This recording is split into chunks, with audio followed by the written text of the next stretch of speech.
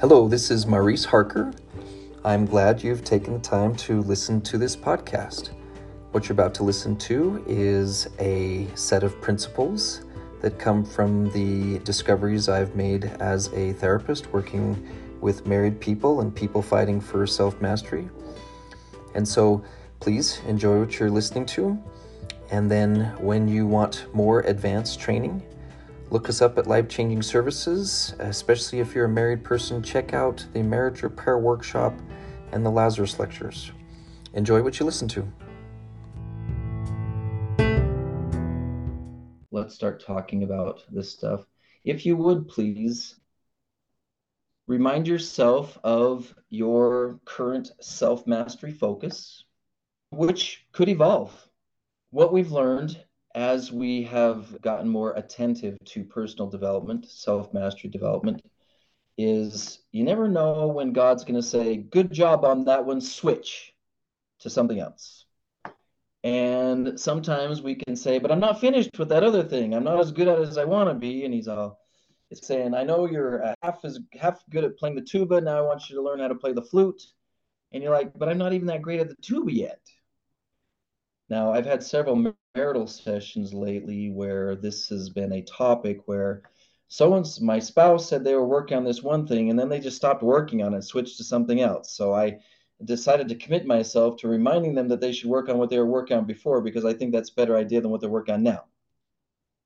Now, did you check to see if they were inspired to switch things before you did that?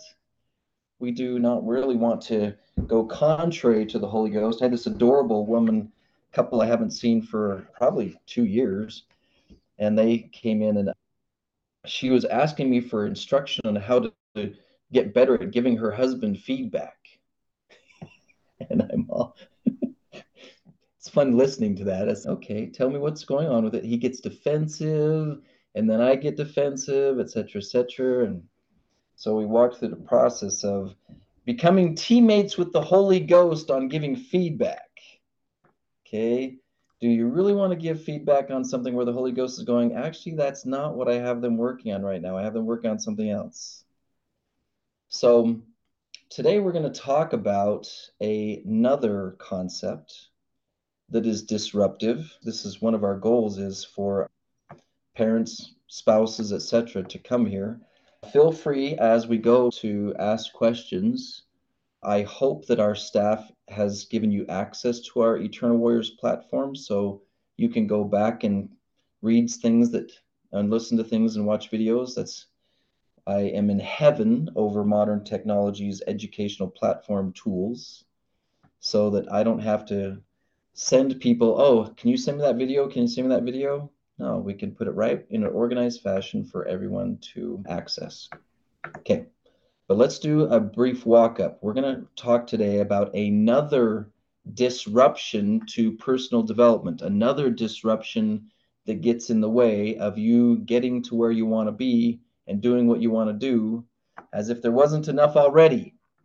So let's go back, screen share. I'm going to ask for some feedback on this, just so I can learn a little bit from those of you who've been with us for a little while, but also to learn from each other. The war between remembering and forgetting. The first obstacle for most of us is remembering what we were focusing on working on anyway. In Sons of Helaman, it's one of the easiest training systems with respect to remembering what we're working on. Okay? Sexual self-mastery, probably not going to change anytime soon. So that's what the focus on. If you're in an anger management class, that's what we're focusing on.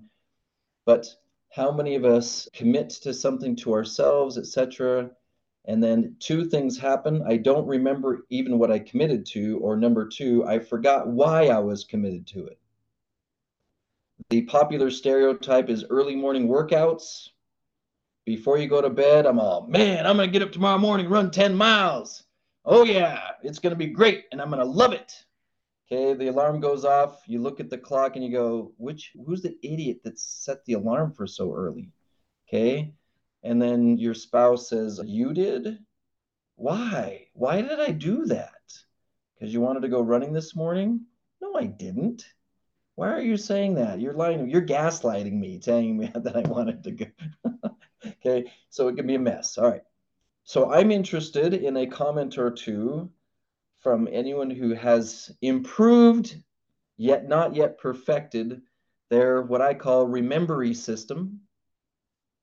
So that one, you can remember what you're focusing on, and number two, you can remember why you're focusing on it so that you can sustain motivation.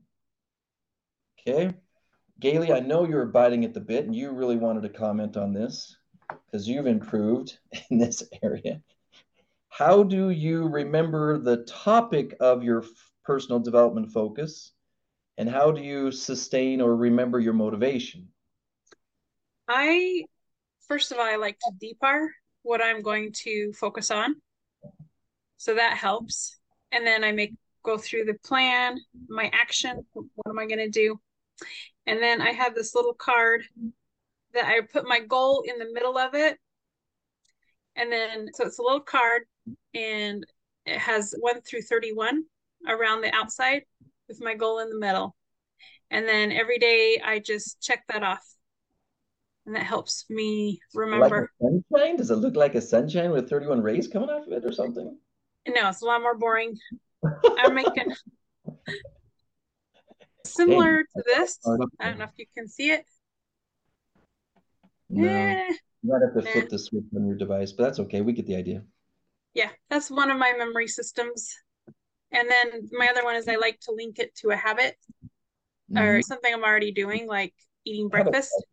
Like I like to study scriptures, so I'll eat breakfast with my phone and my notebook. clever, clever. Anyone else have an improvement in their memory system they are comfortable commenting on? An improvement you've implemented in the last month or two? Go ahead. I have added a lot more alarms to my phone, which Okay. is helpful. I write lists all the time, but sometimes I forget to go look at my list.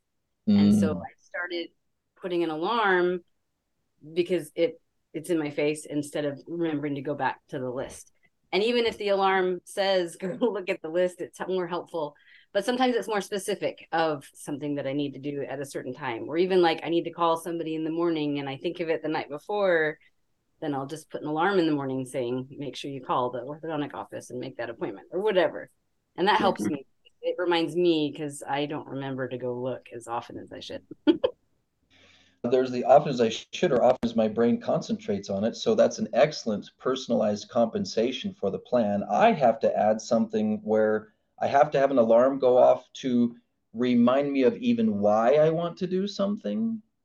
It's interesting. I will project or prophesy into the future when I'm gonna fall out of the mood or the mindset to do something. And so I'll set the alarm 15 minutes before that, and it'll say something like, remember that you actually want to work out today. And then it initiates a little argument early in the conversation. No, I don't. Yeah, remember you decided that this morning. You want to work out. So remember that you want to work out.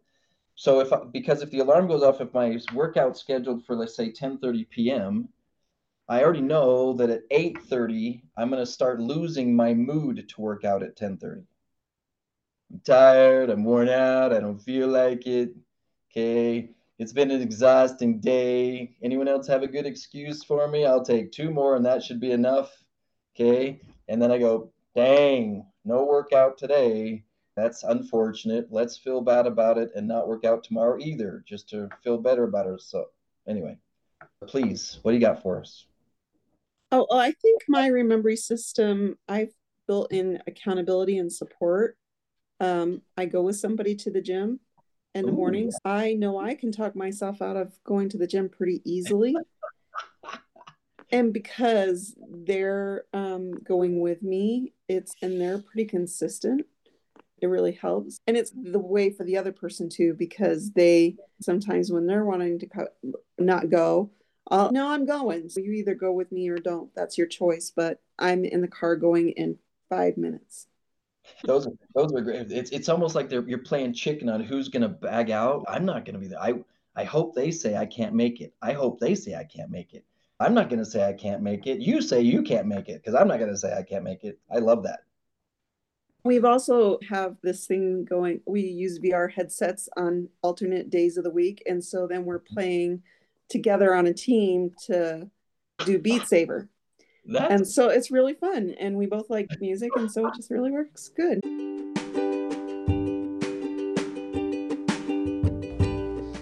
Hello, you've just finished listening to one of our episodes of Memoirs of an LDS Therapist. It's important to me that you have a chance to get more and more of these principles. We kept this brief because you probably have a busy life, but there's so much more. So please listen to the rest of these episodes and look for ways to apply them to your life. And when you're ready for some deep and complex training, please look us up at lifechangingservices.org, specifically the marriage repair workshops and the Lazarus lectures. I look forward to seeing you in those more advanced trainings.